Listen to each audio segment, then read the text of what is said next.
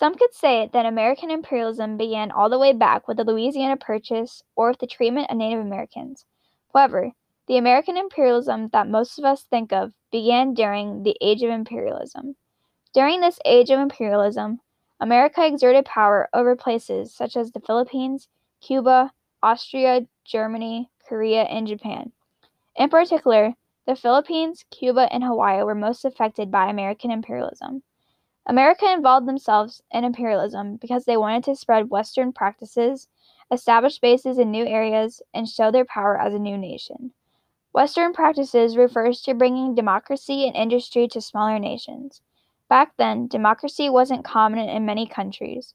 Democracy plays a big role in America and its people, so the U.S. wanted to spread it. Finally, it was important for America to extend trade and industry to other nations. Trade gives America access to different resources and also helps the economy. However, trade wasn't the only reason to expand.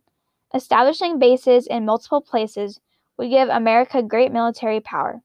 Establishing bases could give the U.S. control over various parts of the world.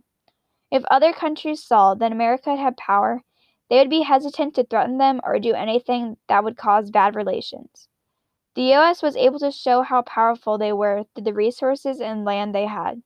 Taking over new lands could help add to their power. In my opinion, it was important for America to involve themselves in other nations. America was able to benefit from having land in other places by resources and power.